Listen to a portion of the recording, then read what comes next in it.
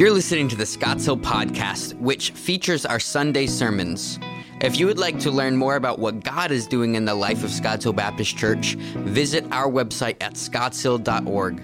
Enjoy and be challenged by the word of the Lord. Good morning and welcome to Scotts Hill. So glad all of you are able to join us this morning. Those of you who are joining us online, thank you for taking time for inviting us into your home. We want to take time to invite you here. So come join us some Sunday morning. We'd love to have you at 9:15 or 11 a.m., either here in the Crosspoint Center.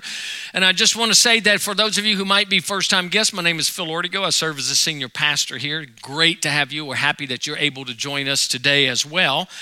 I want to remind you, heard an announcement about our members meeting. Our members meetings are very important. We have them once a quarter.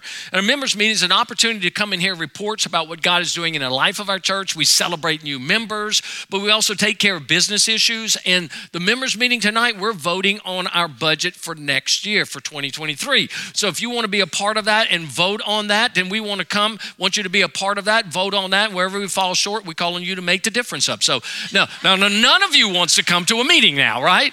But no, we want you to be here because it's a great time of fellowship afterwards. We can eat together. If you did not sign up to eat, come anyway to the members meeting at 5 o'clock in this room. If we have extra food, we'd love for you to be able to join with us. Want you to be a part of that. Also, we do a number of bridge events in the life of our church. You heard about the movie night that's coming up. The Stars, an animated film for families. Last year we thought, what would it be like if we filled this grass section up out here with people that would come in lawn chairs and blankets and get popcorn and hot chocolate and the donut bus, which is not free, by the way. You got to buy that on your own. But we thought, what would it be like? And so we're just inviting our community. We're inviting you. We're just going to have a couple of places. If you want to sit in your car, you can sit in your car and we'll have an FM situation set up so you can hear the movie through your radio, or you can go sit on the grass and sit in your chair and get outside. There's a huge screen that we're going to have. So I want to invite you to come and be a part of that. We're going to try this year and see about our families and our friends coming to be a part of that. We'd love to have you to be part of that. Well, we're living in a time these days where it's very apparent that we're going through a recession. A lot of people argue about whether we're in a recession or not, but we know we're in a recession because we're beginning to see things slow down. And you also know the pinch of inflation. You know how much everything costs now. My wife and I went to get cheese sandwiches the other day. Just grilled cheese sandwiches. Cost us $42 for 2 grilled cheese sandwiches. I said, we can stay home. I can do that for myself and pay myself. But you know the cost of it. But if you're wealthy and if you got a lot of money, you recognize that a recession and an inflation really doesn't seem to bother you too much. And so as I was thinking about that this week, I thought, who are the wealthiest people in America? And so I Googled and I wanted to find the top 5 wealthiest people in the United States. Now, many of these you will know, and you probably already got them in your mind ticking off what you think are the wealthiest people. So since I did that research and I'm on the platform speaking to you, I want to show you who those top 5 people are. So number 1 is Jeff Bezos. He is worth $201 billion. $201 billion. You can't even comprehend how much that is. Number 2 is Elon Musk. He is worth $190.5 billion. And it seems like it's going to be continuing to grow for him. Number 3 is Mark Zuckerberg. He's worth $134.5 billion. And right behind him is Bill Gates, who is worth $134 billion. And number 5 might be somebody most of you don't know. His name is Larry Page. He is the co-founder of Google, and he's worth only $123 billion. Poor guy. Yeah. And so you look at these people and you say, wow, these people are really rich. I mean, we can't even imagine the kind of world that they live in with billions of dollars. Do you know that there are more billionaires in America than there's ever been? And this time we're seeing that continuing to grow. Now, here's what's interesting. When it comes to trying to define who's rich, nobody can really define who's rich. Because the definition for rich is a moving target. Matter of fact, Gallup poll did a research a couple of years ago, and they wanted to find out through different socioeconomic settings in America what rich really is. And some people say, and a matter of fact, this is what they discovered. Almost without exception, every person who defined rich was twice as much as what they currently made. So if you're making $30,000 a year, $60,000 is rich. If you're making $60,000 a year, $120,000 is rich. If you're making $2.5 million a year, $5 million is rich. And no one could really fully identify with it. Now, the thing is this. While we can't quite identify what rich is, and it seems to always be a moving target, the average yearly income in America is $165,000. So if the average is $165,000 across the board, if you're making $37,000, you would probably say, well, I'm not doing very well. I'm not even making the average. But if you're making $37,000 in America, you're in the top 4% of wage earners in the world. If you make $137,000, you're in the top 4% of the bracket of rich people globally. And so you are rich by the world standards. For example, if your cell phone is not good in good service, that's a rich people problem. If your cable goes out, that's a rich people problem. If your internet or your computer crashes, that's a rich people problem. If you go to your closet and you can't decide which outfit to wear, that's a rich people problem. If you get a notice from your county that says, please stop watering your lawn because there is a drought, most of the world can't even comprehend having enough water to throw on the ground. That's a rich people problem. Now, most of us would never say that we're rich. Most of us would never be able to say, yeah, I'm part of the wealthy of society. But we never see ourselves as that. Charles Barkley tells a story that was amazing. Back when George Bush was running for president, he voted for George W. Bush. His mother got upset with him and said to him, Charles, don't you know that Bush is the rich people's president? He said, Mom, we are the rich people. And so we never see ourselves fully being rich. Today, as we continue our study, and as we look at our study in 1 Timothy for the church, the epistle that Paul is writing to Timothy, telling the church how it is to conduct itself, we come to chapter 6. And in chapter 6, verses 6 through 10 and 17 through 19, the Apostle Paul is speaking to two groups of people about wealth and prosperity. And he's giving different directions to each of those different groups of people. So here's what we're going to do. If you have your Bibles, open to 1 Timothy chapter 6, verses 6 through 10, 17 through 19. We're going to be looking at, or if you have your devices or if you have your phones, whatever it is that you have, open to those pages. Because as we look at what God's word has to say to the body of Christ about dealing with wealth and all of these issues, he really goes to the heart of the issue and what he wants to speak about. Now, before we jump into the passage, let me just remind you of this. Having money is not wrong. Being wealthy is not a sin. In fact, when you go through the pages of Scripture, you will find that God blessed people incredibly, abundantly, far beyond anything they can ever ask or hope or think. You see that Abraham was incredibly wealthy. You see Jacob was wealthy. We see that David and Solomon were very wealthy. Joseph of Arimathea in the New Testament and Nicodemus were very wealthy. And so the problem is not the issue of money. You see, let me put it this way. We don't have a money problem. We have a contentment problem. And that's really the heart of the issue. And when the Apostle Paul writes to Timothy, he's going to break this section down into three areas. I'm just going to give them to you right now. The first thing he's going to write about is the concept of contentment.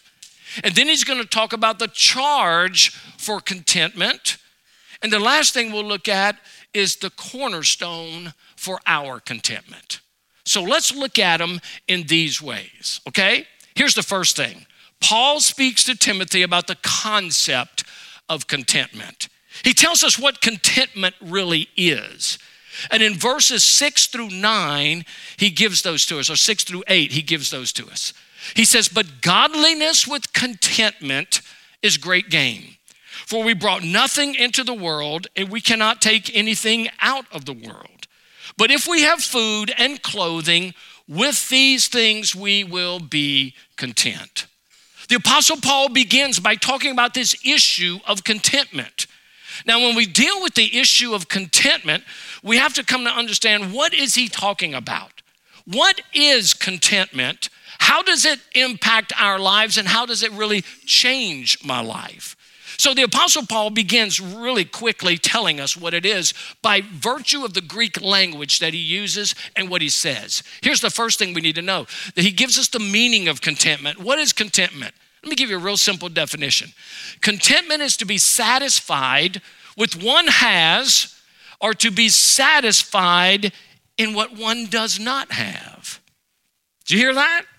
It is to be satisfied with the things that you have, and to be satisfied with the things you don't have.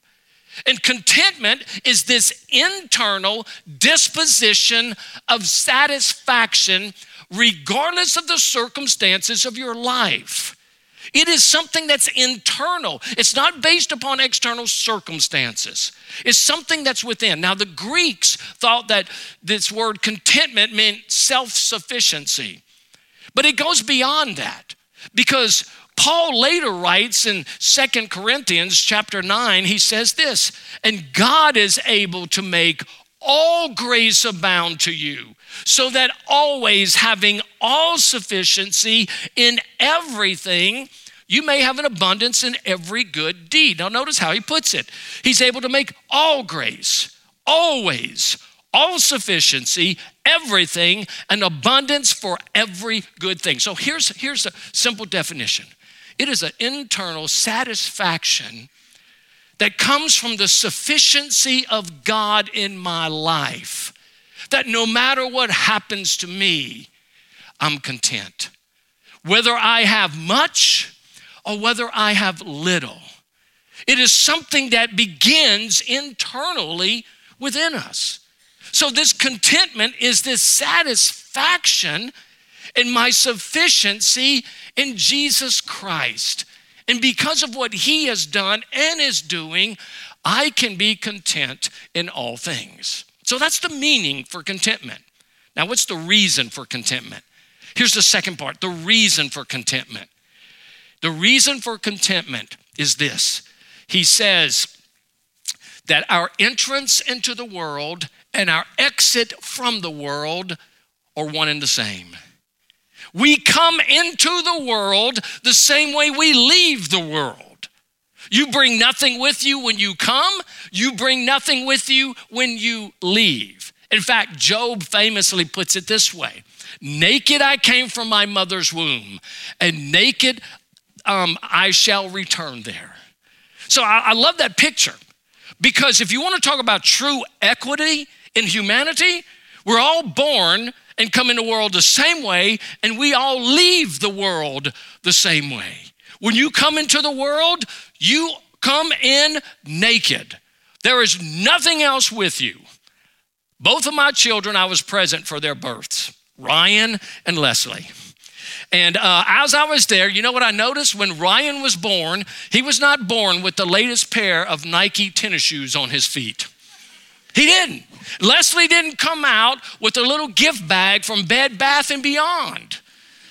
They came out prunish, red, dirty, needing to be washed, naked. And every single one of us comes into this world that way. And the other thing is we all leave the world that way.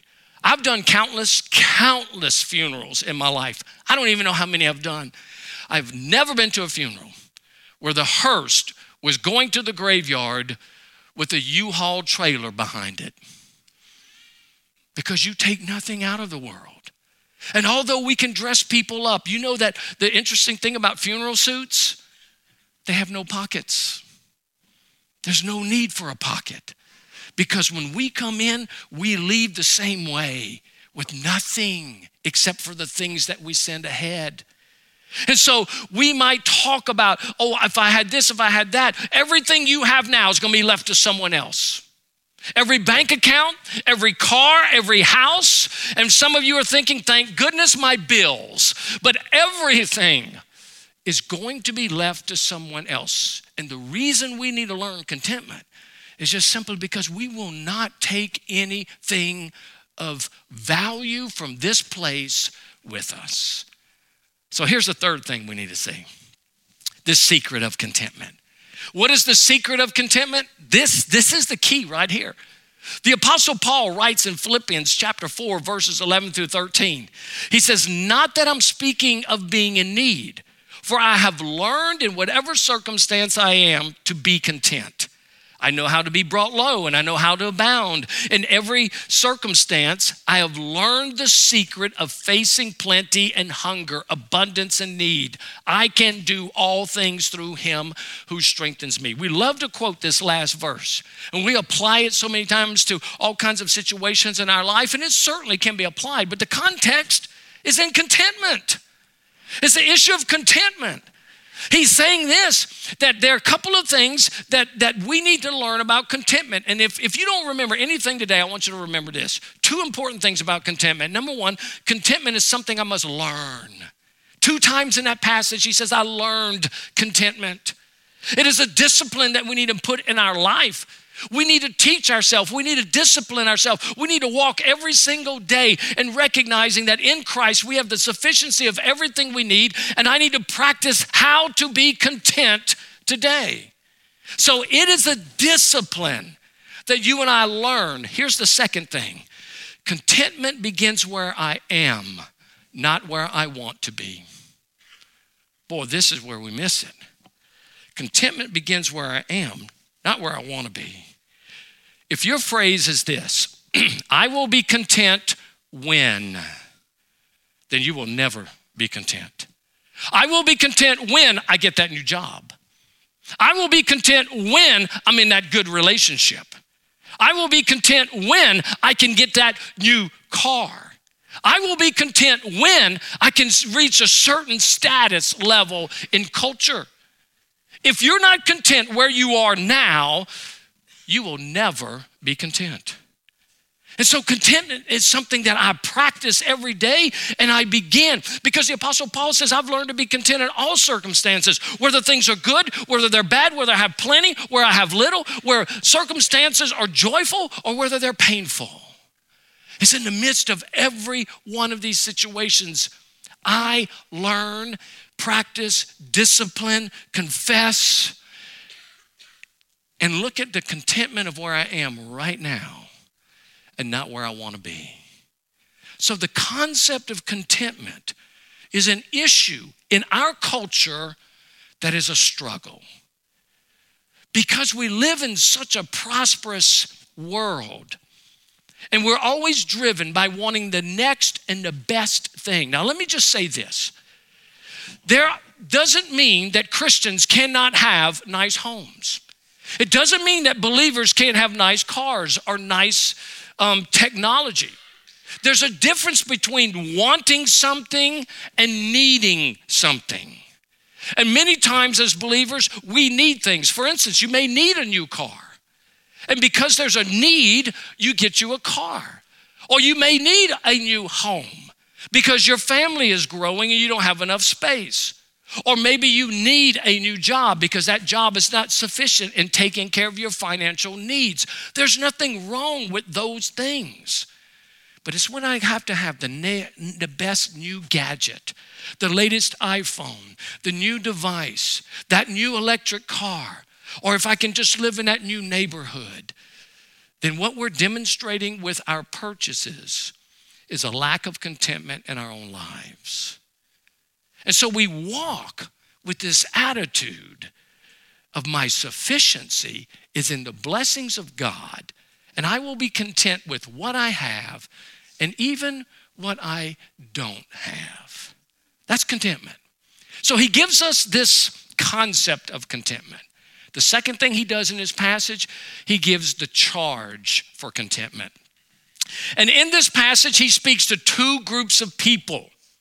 He speaks to one group of people in verses 9 through 10, and he speaks to another group of people in verses 17 through 19. Here's the first group of people he speaks to.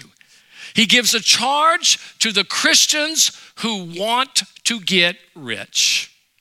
Now, he's speaking to believers, and he's speaking to a group of Christians who want to be rich. Here's what he says to them.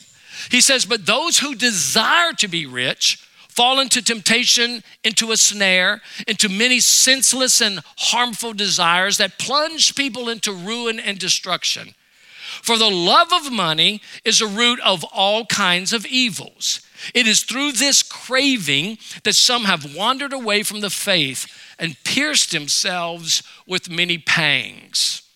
Now, he's speaking to a group of believers who want to be rich. Now, in the culture that he's speaking to, they were either rich or poor. They don't really have a middle class people in that culture, but we overwhelmingly are middle class. So who's he speaking to? He's speaking to all believers.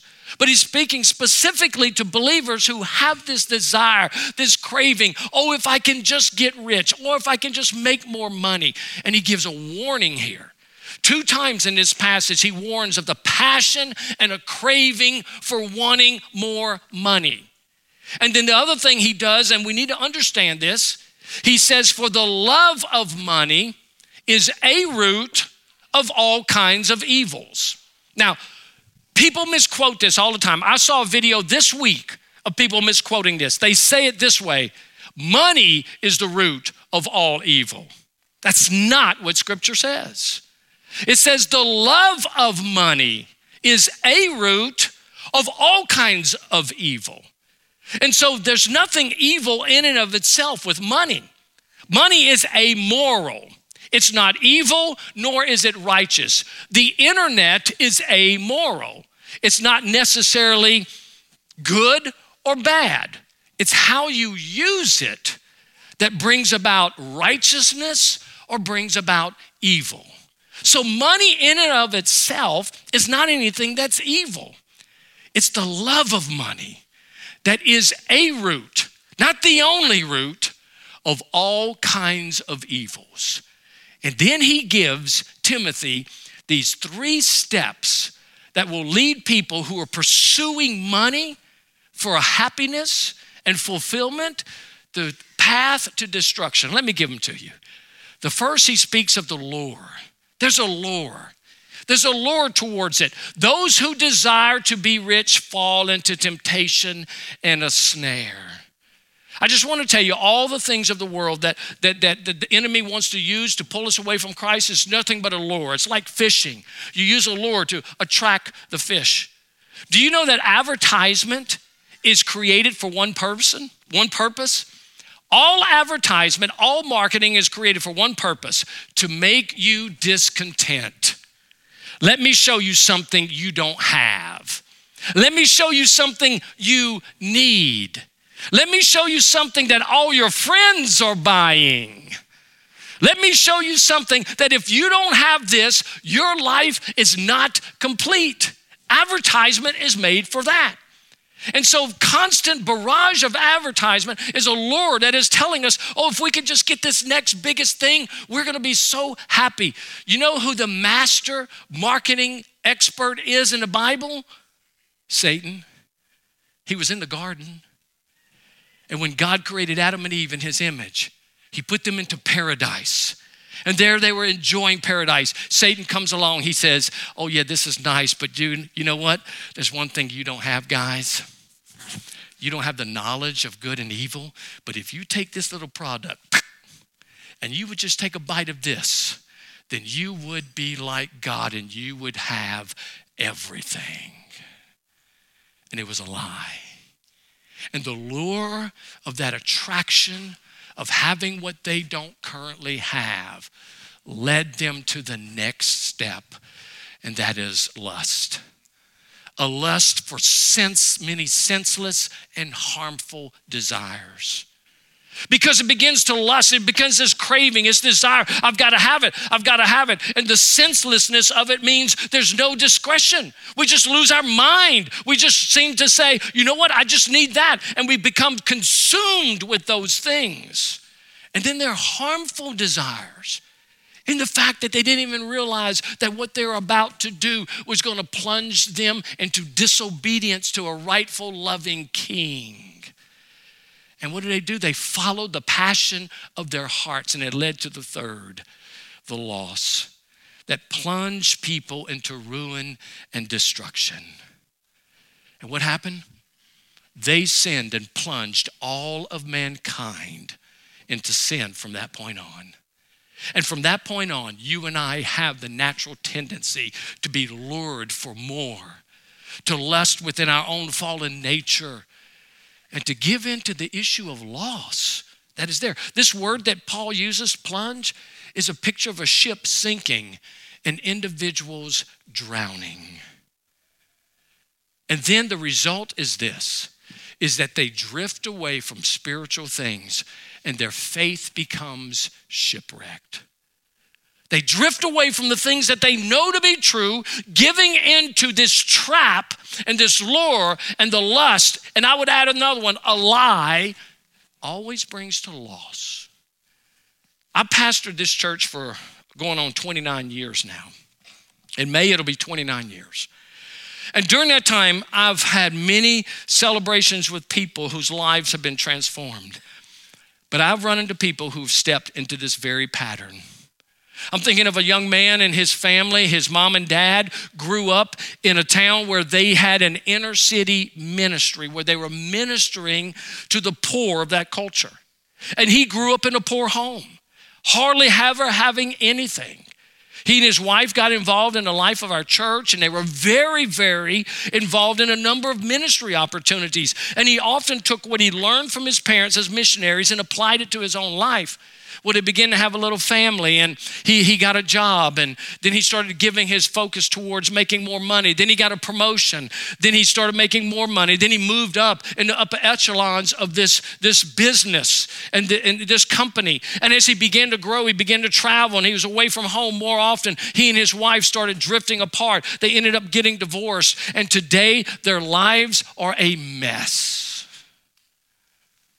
It's just a testimony that when we follow these patterns, because we're running after getting the next, the biggest, the greatest thing, it's a lie, because what it ends up in is emptiness and brokenness and possible shipwreck.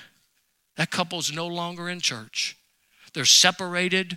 Their children are growing up in an environment that's contrary to everything they have ever known through their whole life, because of the truth of discontentment in our hearts. So he's talking to believers. And let me say, some of you are thinking, if you could just get that right job, if you can make this amount of money, if you could do this thing, if you can have the time for leisure travel, if you can do all of these things, and when there's nothing wrong in and of those things of themselves, but if you step into that each path, then what's ahead is a reality of pain and suffering. Do you know what's interesting? Do you know the people who win the lottery win millions of dollars? That almost without exception, every winner of the lottery not only ends up bankrupt, but into addictions and the destruction of their families because they fight over the money. That's where discontentment ultimately leads. So he warns the believers, don't pursue that. But then he writes to a second group in the church, and here they are. There's a charge to Christians who are rich. He not only speaks to Christians who want to be rich, but now he speaks to the Christians in the church who are rich. Now, by the standard that I gave you earlier, we're all wealthy compared to the world. But we may not all be wealthy compared to each other. And I just want to say something. Paul never tells believers who are wealthy to divest themselves of their money. He never says that. He never says, now listen, if you want to be really spiritual, go and sell all that you have and live like everybody else. He never says that. And Jesus only said it one time because the young man's heart was connected to his possessions. And so this is not a call for believers to go divest themselves of everything, but he gives them a positive warning and a negative warning. So let's begin with the negative warning that he gives to them. And this is what he says. As for the rich in this present age, charge them not to be haughty, not to set their hopes on the uncertainty of riches, but on God, who richly provides for us with everything to enjoy.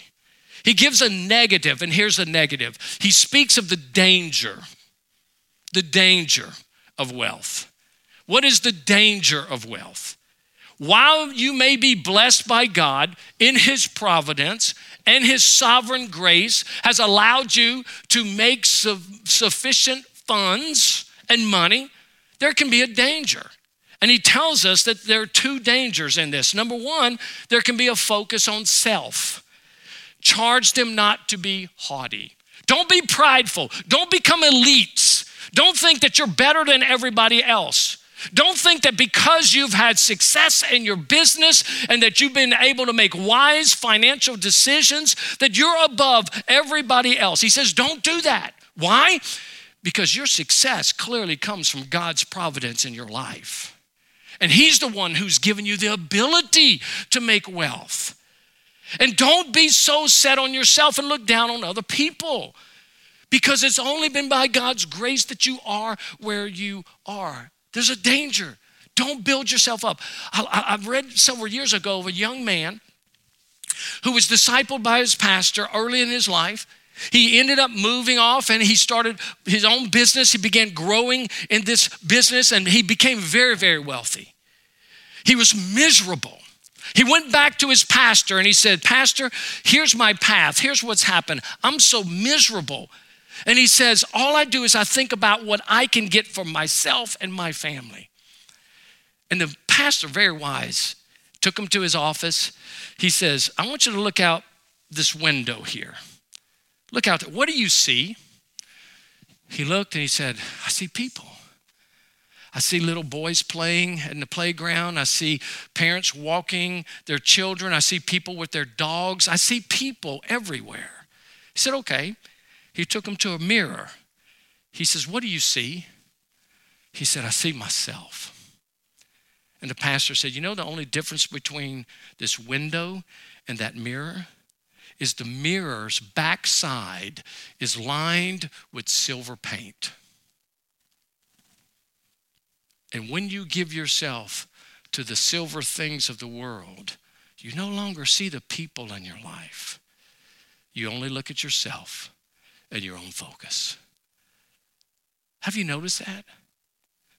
That whenever you're so concerned with your own income, your own finances, your own money, that you only see yourself and you no longer see the people in your life of people who have needs. So there can be a focus on self, and there's the danger that is there. But there's a second danger, false security. He says not to set their hopes on the uncertainty of riches.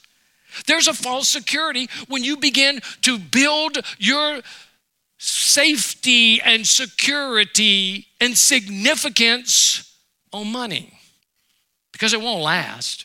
It won't last. I tell you, my wife and I have always put money aside in investments for retirement ever since we were married. And we've done that our entire married life, and we still do it today. But I never paid attention to stocks until I turned 60. And so all of a sudden, I started paying attention to stocks. So I'm looking at the stock market, and I'm thinking, yeah, baby, come on, it's looking good. Come on. Well, then in his last year, it's been devastating.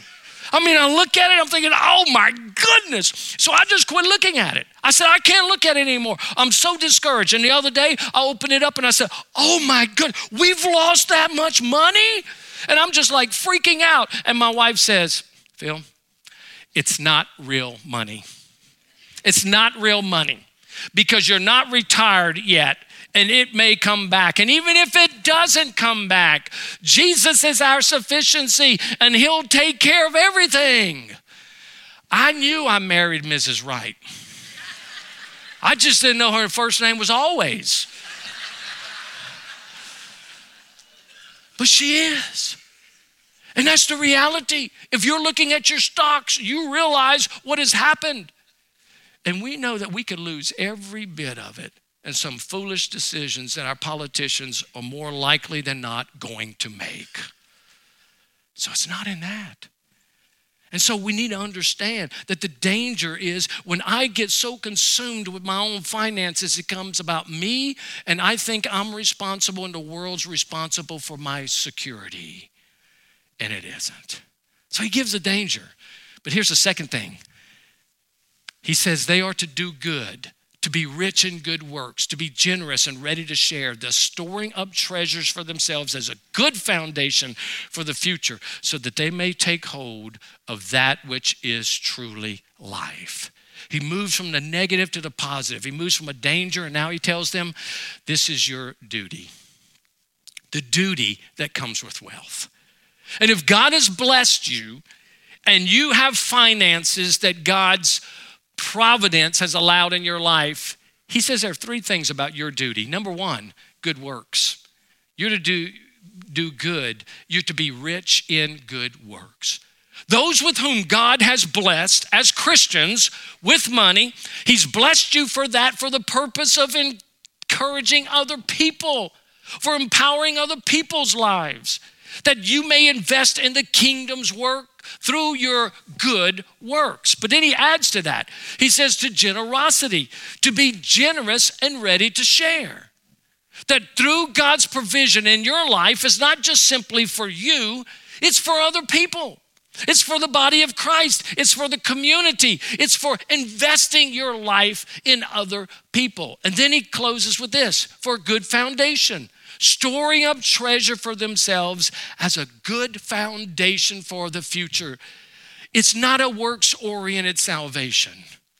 It's not that you do these things to earn salvation, but because of your salvation that's in Christ and God has blessed you, you do these things out of obedience and a love for people and building up the kingdom of God. We sat down with our broker a couple of years ago, and we said, this is our goal as we're looking at retirement one day. They said, okay, how much money do you want to make? I said, the issue for us is not how much money we want to make. Here's the issue. I said, the issue for us is when we're retired, how much money will we have to give away? And the guy just looked at us.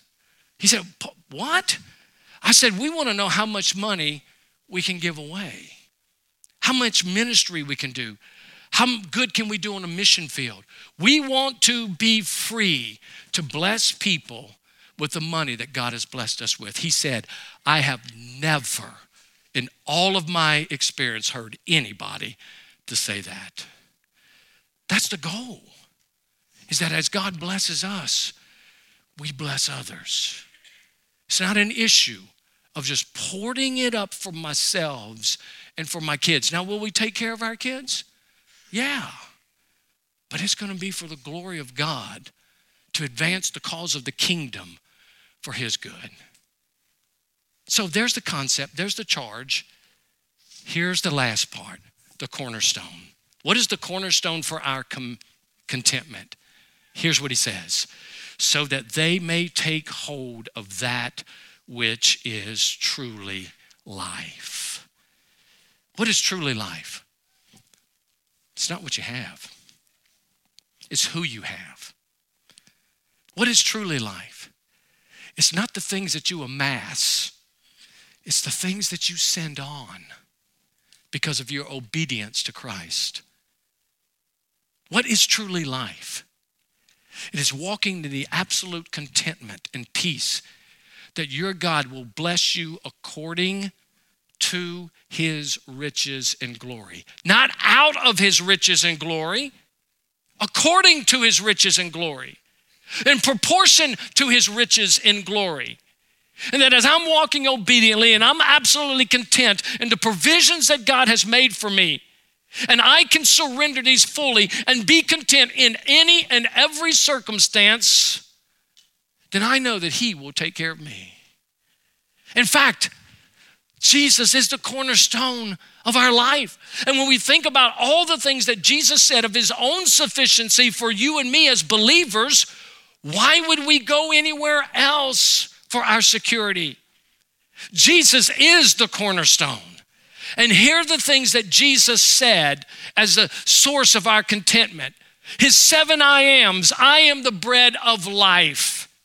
He's saying that I'm the sustenance for you. If you follow me, I will sustain you. I'm the one that satisfies your hungers and your desires and your passions. I am your bread. I am the light of the world. I'm your illumination. I'm the one that gives you the revelation. I'm the one that gives you the peace that you need.